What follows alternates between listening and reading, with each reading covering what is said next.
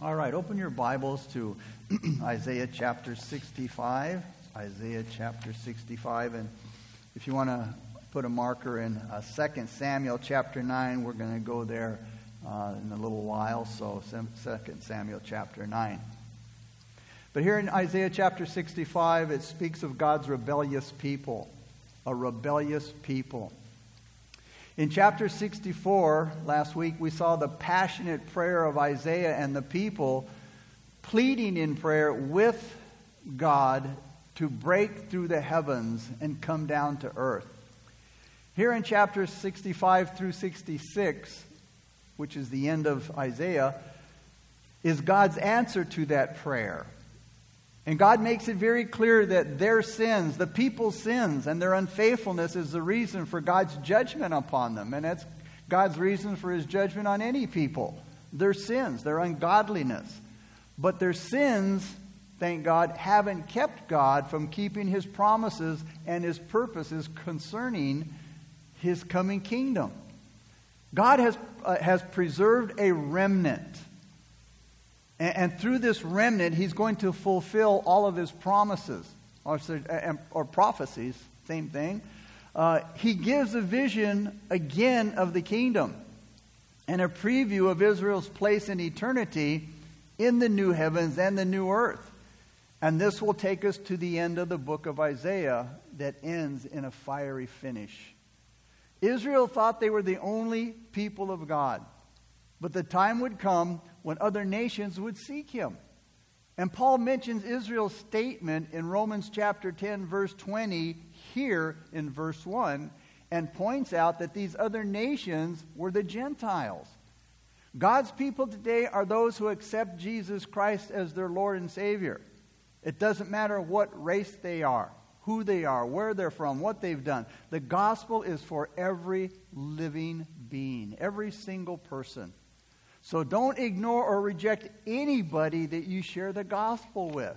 Never take it for granted. Well, they're a Jewish person. They don't believe in Christ as Messiah. Don't take that for granted. Share the gospel with anyone, wherever you have that chance to.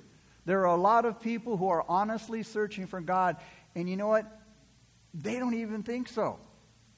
How many of you thought that you were searching for God before you became a Christian? So let's begin with verse 1, chapter 65.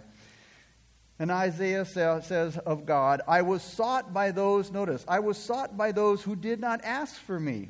I was found by those who did not seek me. I said, and this is God speaking, here I am, to a nation that was not called by my name. So Isaiah here is speaking here about the Gentiles, where he says, I was sought by those who did not ask for me. The ones that the gospel has now come to. And again, Gentile being anybody that's not a Jew. When Paul came to Philippi, he had the vision of the man in Macedonia. But when he got there, he didn't find a man looking for him. That is, he didn't find a man that wanted to hear the gospel. What he does, he finds a woman by the name of Lydia who was holding a prayer meeting down by the river. And even though she may not have recognized her need for Christ, as many people don't, Paul brought the gospel to her. And Paul quotes this verse in Romans 10:20, but Isaiah is very bold, and he says here in verse 1, I was found by those who did not seek me. I was made manifest to those who did not ask for me. That's the way it happened to us, most likely to most of us. Our ancestors were heathens. They weren't standing somewhere with their hands out saying, hey, oh, please, send us somebody with the gospel. They didn't want them. They didn't want anybody coming with the gospel. They even killed some of those, like missionaries who did come. And today the heathen are not begging for the gospel. Nobody's begging for the gospel. But God wants to change our hopeless thinking about a faraway, unconcerned God, to change that to a confidence in an eager God who does get involved in the lives of people who are totally unaware that God Himself comes down to find them. Remember, God is always the initiator. The Bible says that we love God because He first loved us. God has responded to people who didn't even call on Him. I never asked to be saved. I didn't care about being saved. I didn't care about Christ in the sense of being a Christian and Him coming into my life. And you know what? He just came to me.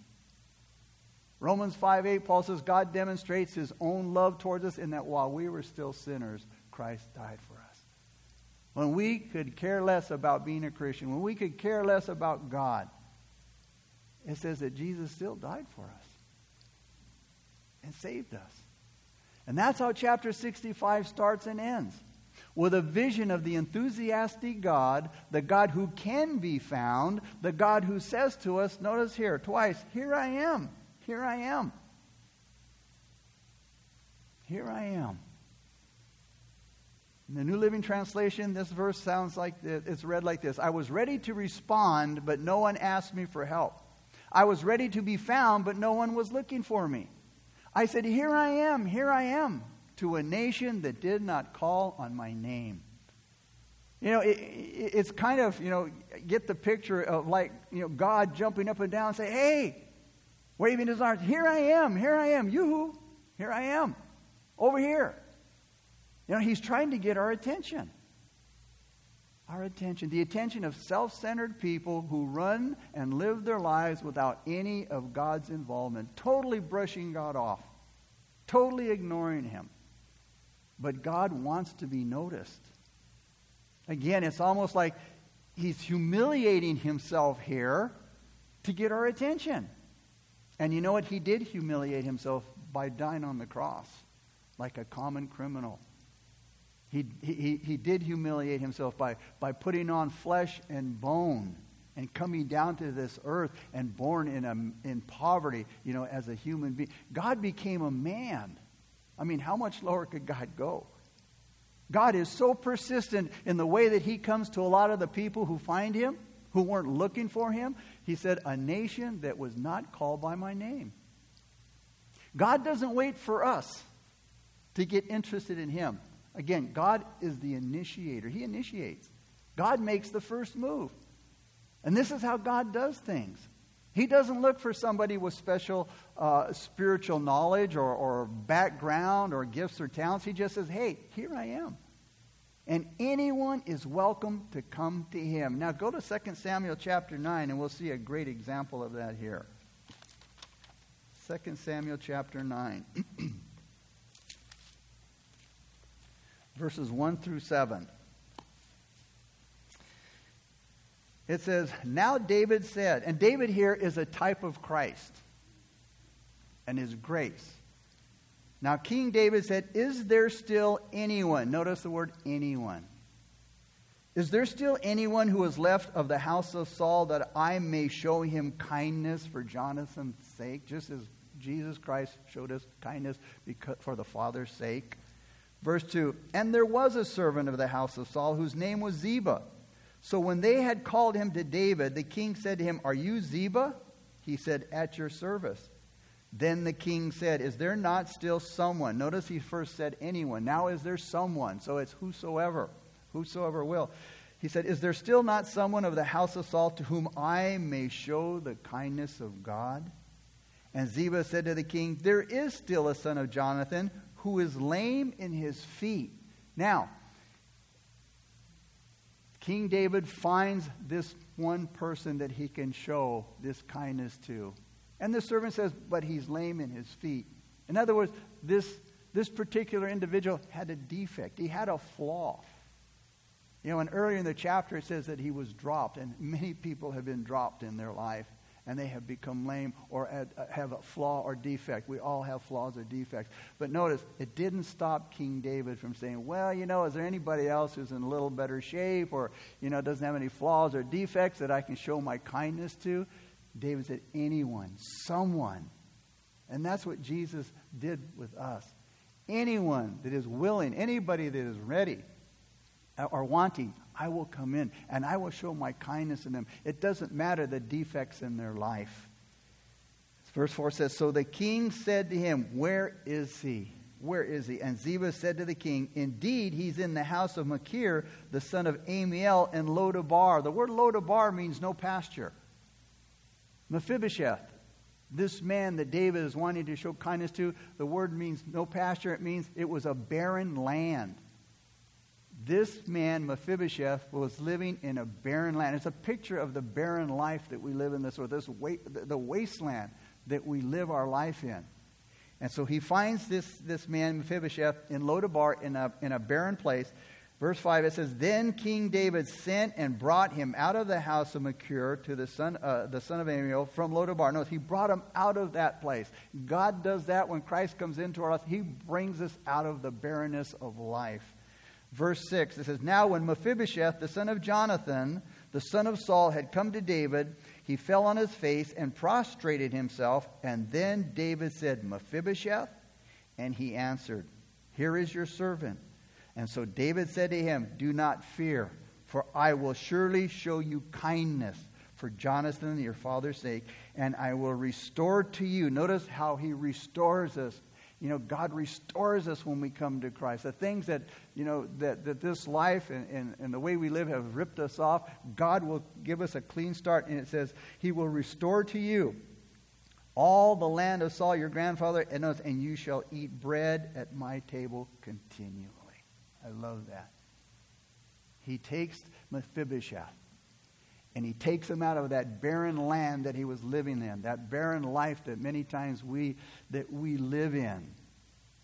And he restores him. He gives him everything that belonged to his father. As Jesus said, hey, all that the Father has is mine, and it's yours. And then he says, you know what? You are going to eat at my table. Continually. For all eternity. Jesus says, I will take you. I will take your life. I will restore to you that which Satan has robbed you of. And you know what? You are going to sit at my table forever. That's beautiful. That's what God has for us. This chapter, the 2 Samuel verses 9 through 1 through 7 is probably the best Old Testament picture of New Testament grace. The way that David treated Mephibosheth is the way God pours out his grace on his people. In looking at David's kindness to Mephibosheth, we can get a better understanding and appreciation of God's compassionate treatment of us. The New Testament says that when the gospel is being preached, the voice of Jesus himself comes through the gospel, as Paul said in Romans 10:14. How then shall they call on him, that is Christ, in whom they have not believed? And how shall they believe in him, that is Christ, of whom they have not heard? And how shall they hear without a preacher? We are ambassadors for Christ. As though God were pleading through us. Paul said in 2 Corinthians 5:20, we implore you on Christ's behalf, be reconciled to God. God is crying out to your family, to your friends, to your co-workers, to your neighbors, to your city, through you and I, and maybe he's crying out to you tonight. If you don't know him. He's saying, here I am. Here I am. I want to meet you. And I want to meet you so badly. And you don't have to be looking for me. This is how we, God's people, reach people who wouldn't be caught dead in a church. Through sharing Christ with them. And hopefully our lives match what we say. Because we might be the closest thing that the unbeliever ever comes to when it comes to Christ. What we share and the way that we live. Notice verse 2. Isaiah says of God, I have stretched out my hands all day long. Notice, to what kind of people? A rebellious people who walk in a way that is not good according to their own thoughts. Now the Greek version reads like this. I was found by people who weren't looking for me. I showed myself to those who were not asking for me. And all day long I opened my arms to them, but they were disobedient and rebellious. Now here he's talking to the Jew, to the nation of Israel. God first gave the gospel to the Jew. And again in Romans 10:21, Paul says, but to Israel, he says, all day long I have stretched out my hands to a disobedient and contrary people. God rejected Israel only after they had rejected him. In Acts chapter 13, verse 46, we read this. Then Paul and Barnabas spoke out boldly and declared, "It was necessary that we first preach the word of God to you Jews. But since you have rejected it and judged yourselves unworthy of eternal life, we will offer it to the Gentiles." The Jews didn't want the gospel. And God says, okay, since you don't want it and you rejected it and you've deemed yourself unworthy of eternal life. You see, by rejecting the gospel, you judge yourself to hell. God doesn't send anybody. God made a way that we don't have to go to hell. But by rejecting his offering, we automatically judge ourselves to hell. And that's the way, again, the gospel all came about to the Gentiles. In other words, he said, if Jerusalem refuses the gospel, Ephesus will receive it. If one place doesn't want to hear the gospel of Jesus Christ and God's grace, hey, we'll take it somewhere else in the world. Thank God for that. It says here, God is spreading out his hands and he's pleading. He's even begging. And he's so patient. He gives us plenty of chances. But with some people, it's a waste of time. Why? The problem is man's sin. Notice what he says there in verse 2. They walk according to their own thoughts. In other words, they follow their own evil ways. They follow their own crooked plans. And that's what Isaiah means here by thoughts. They walk according to their own thoughts. That is, they walk according to the way, it's the way we put our thoughts together to deal with God and to keep him away from us. Because if we see him clearly in his grace and in his humility, if we would do that, that's contrary to what you would normally think about God. We don't see him in his grace and in his humility. But also there was something strange here. Jews were not accepting Jesus as their Messiah. But here's the strange thing. Many Gentiles were running to him. Many were running to him. Why? Why wasn't it the other way around? Because Israel had the rich history with God. Israel had the relationship with God. They had been taught the messianic promises for hundreds of years, centuries. So accepting Jesus should have been easy. But most of them turned away. While Gentiles, on the other hand, who had no covenant with God, had no preparation of God, their problem was they had no covenant with him. They had no scripture knowledge of him. They turned to him. Why was that? The answer is here in verses 1 and 2. Again, which Paul quotes from Romans 10, 20 and 21. Israel's problem wasn't a lack of information or preparation. Their problem was rebellion. And that's usually the problem with a lot of people that hear the gospel of Jesus Christ. It's not a lack of information. It's a problem of rebellion. It says here that God says, I have stretched out my hands all day long to a rebellious people. The word rebellious here means stubborn, unbending, never satisfied. It's the opposite of the contrite and humble spirit that Isaiah mentions in Isaiah 57:15. Isaiah's spiritual eyes here, his prophetic eyes, Isaiah sees God explaining himself. He sees God being reasonable, opening his arms to the people, patiently pleading. But for some people, that's not enough. In Isaiah chapter 1, verses 18 through 21, God says hey, let us reason together. God says, come and let us reason together. He says, though your sins are like scarlet, they shall be white as snow. And though they're red like crimson, they shall be white as wool. He says, if you're willing and obedient, you will eat the good of the land. But if you refuse and rebel, you will be devoured by the sword, for the mouth of the Lord has spoken. You see, God says, come on, let's reason together. Think about it. Think about what I'm telling you. And you know what? If you truly are a thinker, you can't help but come to the knowledge of Christ. Paul saw the same thing in his day. God reaching out to his covenanted people again and again and again through the prophets.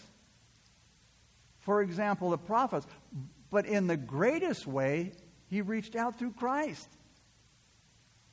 But you see, he couldn't get through to them. Why? The people that God loved so much just wouldn't listen. Listen to Jeremiah chapter 25, verses 3 through 7. Josiah said, "The Lord has come to me, and I have spoken to you." God says, rising early and speaking, but you have not listened. And the Lord has sent to you, notice, the Lord has sent to you all his servants, the prophets, rising early and sending them, but you have not listened nor inclined your ear to hear. They said, "Repent now, every one of his evil way and his evil doings, and dwell in the land of the Lord that he has given you and your fathers forever. Do not go after other gods to serve them and worship them, and do not provoke me to anger with the works of your hands, and I will not harm you. Yet you have not listened to me, says the Lord, that you might provoke me to anger with the works of your hands to your own hurt." He said, I sent you, time after time, prophets and preachers to come and to speak of me. But you rejected me. You wouldn't listen. And you've provoked me. So here's the weird thing about it. The people with the most revelation, the best chance of coming to know Christ, they rejected Jesus. While the people on the outside, with all of the disadvantages, loved Jesus. And John 1 verse 11 tells us, Christ came to his own, and his own did not receive him. Jesus came to his own people, and they rejected him. People need to know more than the gospel. They need the Holy Spirit to open their spiritual eyes and ears to make them respond to the gospel, because by nature we are inclined to reject it because it goes totally contrary to our nature. 2 Corinthians chapter 3, 14 through 16, Paul said this from the New Living Translation. "But their minds were blinded. For until this day the same veil remains unlifted in the reading of the Old Testament, because the veil is taken away in Christ. Until Christ comes into one's life, that veil is over their eyes. They'll never see." That's why it's so important that we pray that the Holy Spirit will open their spiritual eyes and their heart to receive, their ears to hear. Paul went on to say, but even to this day, writing at the time of what he's written here, even to this day, he said, when Moses is read, even today, he says, the veil lies on their heart. He said, nevertheless, when one turns to the Lord, that veil is taken away. That blindness is removed. And they see Christ. Verses 3 through 5 here. Notice what it says. "A people who provoke me to anger continually to my face, who sacrifice in gardens and burn incense on altars of brick, who sit among the graves and spend the night in the tombs, who eat swine's flesh and the broth of abominable things in their vessels, who say, 'Keep to yourself, do not come near me, for I am holier than you.' These are smoke in my nostrils, a fire that burns all the day," God says. Let me read those verses from the New Living Translation. God says, "They shamelessly keep on making me angry. They offer pagan sacrifices at sacred gardens and burn incense on pagan altars. At night they go to caves and tombs to consult the spirits of the dead. They eat pork and drink broth made from meat offered in pagan sacrifices. And then they say to others, 'Keep away from us. We are too holy for you to touch.' God says, I can't stand people like that. My anger against them is like a fire that never goes out." The people's weirdness goes even deeper. When Isaiah's people rejected God, they were still very religious. But they were following their own style of religion, their own brand, their own making. They were following their own thoughts about God. They were following their own ideas and their own feelings, which were pagan. It wasn't worship that God approved of. The people couldn't find God this way, through their own style of religion. But they didn't want to find God. They were fascinated, like a lot of people are, by the mysterious rituals of cults and pagan cultures that are around them. Every man-made religion, whether it's pagan, even traditional, ends up not only dishonoring God, but also misleading and mistreating people. Its message to people is this, like he says here in verse 5. Keep to yourself. Don't come near me, for I am holier than you. Man-made religion makes a person self-righteous. Look what I've done. See, this is what I do. It's my style of religion, so it's what I've done. They feel holy. It feels religious. It feels good. But God says, it irritates me continually because it's what you do that you think is right. It's this self-exalting attitude that stinks to God. He says, it's like smoke in my nostrils. And you know, when you've been inundated with smoke, it burns, it's uncomfortable, and it's terrible. But the same God that we've offended is still ready to help us when we're ready to be helped. And our God welcomes any sinner who will reach out and grab his outstretched hand in Christ. And God is still saying today, here I am. Here I am. And it's what he's saying to you right now. And this is why God held back the blessings from Israel. They were continually going back into idolatry and rebelling against God. Now, the things that God mentions here for his judgment against the Israel, this is just a short list of the reason for Israel's rejection. But they were breaking the commandments of God that he gave them. Look at verses 6 and 7 now. Behold, it is written before me, I will not keep silence, but will repay, even repay into their bosom your iniquities and the iniquities of your fathers together, says the Lord, who have burned incense on the mountains and blasphemed me on the hills. Therefore I will measure their former work into their bosom. Israel walked in pride. They outwardly practiced a God-given religion, but their hearts were far from God. They practiced sin, just like they practiced the rituals of religion, which those religions blaspheme God. Verse 8. Thus says the Lord, and as the new wine is found in the cluster, and one says, do not destroy it, for a blessing is in it, so will I do for my servant's sake, that I may not destroy them all. In spite of the people's sins, God would not totally wipe them out. Why? Because of the believing remnant. The remnant is compared to a cluster of wonderful grapes that's been passed over in the vineyard. Verse 9. I will bring forth descendants from Jacob and from Judah, an heir of my mountains, and my elect shall inherit it, and my servants shall dwell there. The words descendants from Jacob could be referring to the Lord Jesus, but it mostly refers to the remnant out of Israel that's to be saved.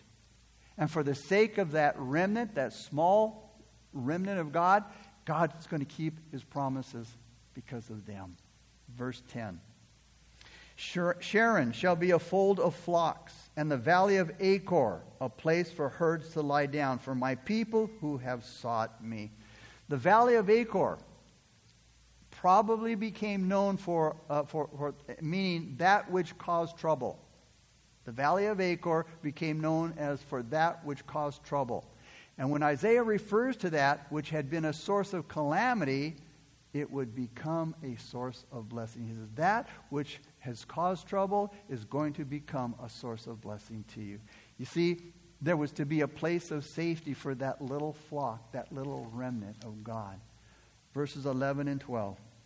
He says, but you are those who forsake the Lord, who forget my holy mountain, who prepare a table for Gad, which was a pagan god, and who furnish a drink offering for Mene, another pagan god. He says, therefore I will number you for the sword, and you shall all bow down to the slaughter, because when I called, you did not answer. When I spoke, you did not hear. But you did evil before my eyes and chose that in which I do not delight. But for the rest of the nation, other than that small remnant, for the rest of the nation who went headfirst into sin without paying any attention to God's word, all that's left for them is nothing but punishment. You know, it's so crazy how intelligent people who believe in God don't realize that judgment must come in the end. And that they're going to give an account for everything that they did. And if they continue in their sin, they're going to be judged just as surely as God judged most of the nation of Israel. Verses 13 through 16. Therefore, thus says the Lord God, behold, my servants shall eat, but you shall be hungry. Behold, my servants shall drink, but you shall be thirsty. Behold, my servants shall rejoice, but you shall be ashamed. Behold, my servants shall sing for joy of heart, but you shall cry for sorrow of heart and wail for grief of spirit. You shall leave your name as a curse to my chosen, for the Lord God will slay you, and call his servants by another name, so that he who blesses himself in the earth shall bless himself in the God of truth, and he who swears in the earth shall swear by the God of truth, because the former troubles are forgotten, and because they are hidden from my eyes. Here God, in verses 13 through 16, is holding out his strong and his helpful hand to us. God loves genuineness, and he hates deceitfulness. And no matter how mixed his people are now, no matter what a mixed multitude it is now, God is going to make his own judgments one day clear, unmistakable, final, and powerful. And Isaiah's argument here is that we are now. What we are now will count forever. Each one of us stands in a fork in the road. There's only two ways to go. You choose. God says, here's the road to heaven and here's the road to hell. And you stand in that fork and he says, you choose. You choose heaven or hell. What's heaven like? Well, in verse 13, it's like eating and drinking and rejoicing and singing for gladness of heart forever. What's hell like? Verses 14 and 15 say, it's like hunger and thirst and shame. It's crying out in pain and weeping in brokenness of spirit, in misery and hopelessness forever. A lot of people think that hell is a joke, that it's a myth, a mythological place. Some don't even believe in a literal hell. You know, they think, would God really send nice people to hell just because they don't believe in Jesus?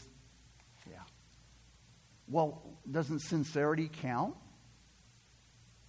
You know, you can drink poison sincerely thinking it's water, but you're going to die.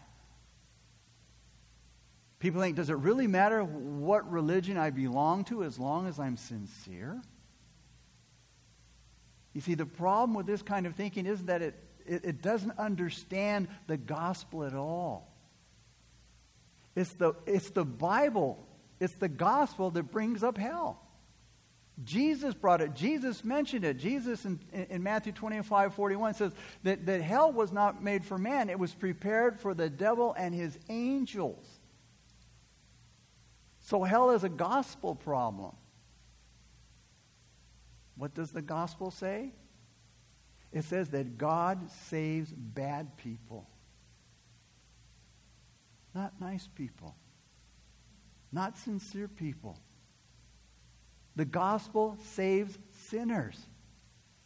And to say that there can't be a hell because God accepts anyone who is nice and kind and tolerant is to say that we're saved by our own good works.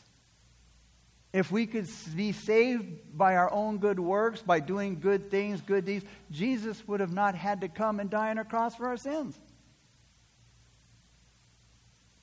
It's a nice thought. It sounds nice that we're saved by our own good works.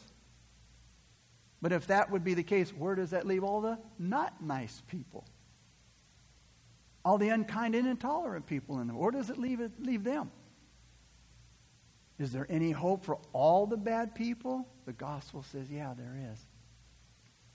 The gospel says that bad people can be saved because Jesus Christ obeyed God and died for bad people. Listen to what it says in Mark chapter 2, verses 16 and 18. It says, and when the scribes and the Pharisees, those who were the religious leaders of the day, the cream of the crop in religion, the big wigs of religion, when the scribes and Pharisees saw Jesus eating with the tax collectors and sinners, which were the bad people, you know, the scribes and the Pharisees, oh, they were so religious and righteous. They wouldn't talk to the tax collectors and the sinners. They wouldn't have anything to do with them. And so here the scribes and the Pharisees, they see Jesus eating with the tax collectors and sinners. And the scribes and the Pharisees say to his disciples, how is it that Jesus, your master, eats and drinks with tax collectors and sinners? And when Jesus heard them ask that, listen to what he said to them. Jesus said, those who are well have no need of a physician, but those who are sick. Jesus said, I did not come to call the righteous, but sinners. Bad people to repentance. Doctors don't make house calls for people that are healthy. You don't go to the hospital because you're healthy. You go because you're sick. Jesus saves sick people, bad people. Another thing the gospel says is that Jesus Christ went to hell for us by way of the cross. That's what happened at the cross. Jesus paid every person's sins upon that cross. And we need to understand that every sinner goes to hell apart from Jesus Christ. And that all sin is punished by God. Every single sin, no exceptions. No one gets away with anything. Don't be offended by the strong doctrine of hell. It's in the Bible. Jesus spoke about it. Don't be be fooled by the lies and the presumptions, that is, man's opinions about hell. Only the gospel of Jesus Christ, crucified, offers bad people hope. And it shows how costly God's love is by giving his Son. The love of God for us isn't that he decided not to punish the guilt of our sins, but Jesus gave himself as our substitute in his passion for us, in his love for us, and in his death. Jesus endured our hell on the cross. We should have been on that cross. We should have suffered that punishment and torment for our sins. If you want to believe in a loving God, what greater love is there than the love of our dying Savior on the cross? Man, if you don't think God loves you, look at the cross. If you come to God as the God of truth, as verse 16 says, if you come to God as the God of truth, not the God of nice people, then God wants to encourage you that he's preparing a place for you. That's where he will be, you will be with him also. Now look where he's going to take his servants in verses 17 through 18. For behold, I create new heavens and a new earth, and the former shall not be remembered or come to mind. But be glad and rejoice forever in what I create. For behold, I create Jerusalem as a rejoicing, and her people a joy. There's a new day coming, a new age. A true new age, not the false new order that the world talks about, a new age that it's talking about. Satan is offering his counterfeit today. The new world order, the new age, whatever you want to call it. It's his counterfeit. It's satanic. And this whole new age movement is satanic. It's a lie. But God's going to bring a true new age. And he's going to, as he said here, create the new heavens and the new earth. The former won't be remembered, nor even brought into mind, but be glad and rejoice forever in what I create, God says. Look at verse 19. I will rejoice in Jerusalem and joy in my people. The voice of weeping shall no longer be heard in her, nor the voice of crying. God's going to wipe away all tears. God himself is going to dwell with his people. It's going to be a wonderful new age. Now, this refers to the kingdom age that will be set up when Jesus returns to the earth, the millennial kingdom. The earth is going to go through a real transformation process. God's going to restore the earth. Look at verse 20. No more shall an infant from there live but a few days, nor an old man who has not fulfilled his days. For the child shall die 100 years old, but the sinner being 100 years old shall be accursed. The New Living Translation says it like this. No longer will babies die when only a few days old, No longer will adults die before they have lived a full life. No longer will people be considered old at 100. Only the cursed will die that young. The longevity of life that existed before the patriarchs will be one of the neat things, one of the features of the new kingdom. People are going to live a long time. Verse 21. They shall build houses and inhabit them. They shall plant vineyards and eat their fruit. Prosperity is another feature of the kingdom. It will be a real time of blessing, real blessing. Verse 22. They shall not build and another inhabit. They shall not plant and another eat. For as the days of a tree, so shall be the days of my people, and my elect shall long enjoy the work of their hands. There will be permanence and stability in that time. Verse 23, they shall not labor in vain, nor bring forth children for trouble, for they shall be the descendants of the blessed of the Lord, and their offspring with them. This promise specifically says that they will no longer have children doomed to misfortune. They would have children for many generations to come, and the Mosaic Law promised a long life and many children to the godly. Verses 24 and 25. It shall come to pass that before they call, I will answer, and while they are speaking, I will hear. The wolf and the lamb shall feed together. The lion shall eat straw like the ox, and dust shall be the serpent's food. They shall not hurt nor destroy in all my holy mountain, says the Lord. God's silence is now ended. He's spoken. The long wait between prayer and the answer would be over. And in this case, the answer comes before the prayer. You see, God knows our need even before we ask. Notice it says here, it says, before they call, I will answer. He says the wolf and the lamb, they're going to eat together. And the lion eating straw means their nature has changed. It suggests there's going to be harmony in nature, no strife. And it says the serpents here have now become harmless. They're going to eat dust. God says here, no one will be hurt or destroyed on my holy mountain. I and the Lord have spoken. So in closing, we have a great hope. But the hope of personal intimacy with God forever and a renewed world of peace and righteousness, hey, we have both. It's not just one or the other. We have the hope of a personal intimacy with God forever and a renewed world of peace and righteousness. God has a plan for you. He has a plan for this world, and the Lord Jesus Christ died for this plan, and it's going to come to pass. But you know what? You can enjoy God in Christ right now. And you don't need to do anything. He will recreate you. The gospel says if anyone is in Christ, he is a new creation, or she is a new creation. Old things have passed away, and behold, all things have become new. When you come to Christ, he doesn't patch up the old you. He makes you brand new, and you'll enjoy God forever in a never-ending newness. Every day, and we know this, every day you and I are tempted. Satan wants to tempt us to throw this hope away, to give up, to throw in the towel. And sometimes you feel like it. But what would you give up this wonderful hope that we have for anyway? This corrupted, evil world? Is it worth it? No. To throw away that which God has given us in Christ. But as it is written, 1 Corinthians 2:9 says, eye has not seen, nor ear heard, nor have entered into the heart of man the things which God has prepared for those who love him.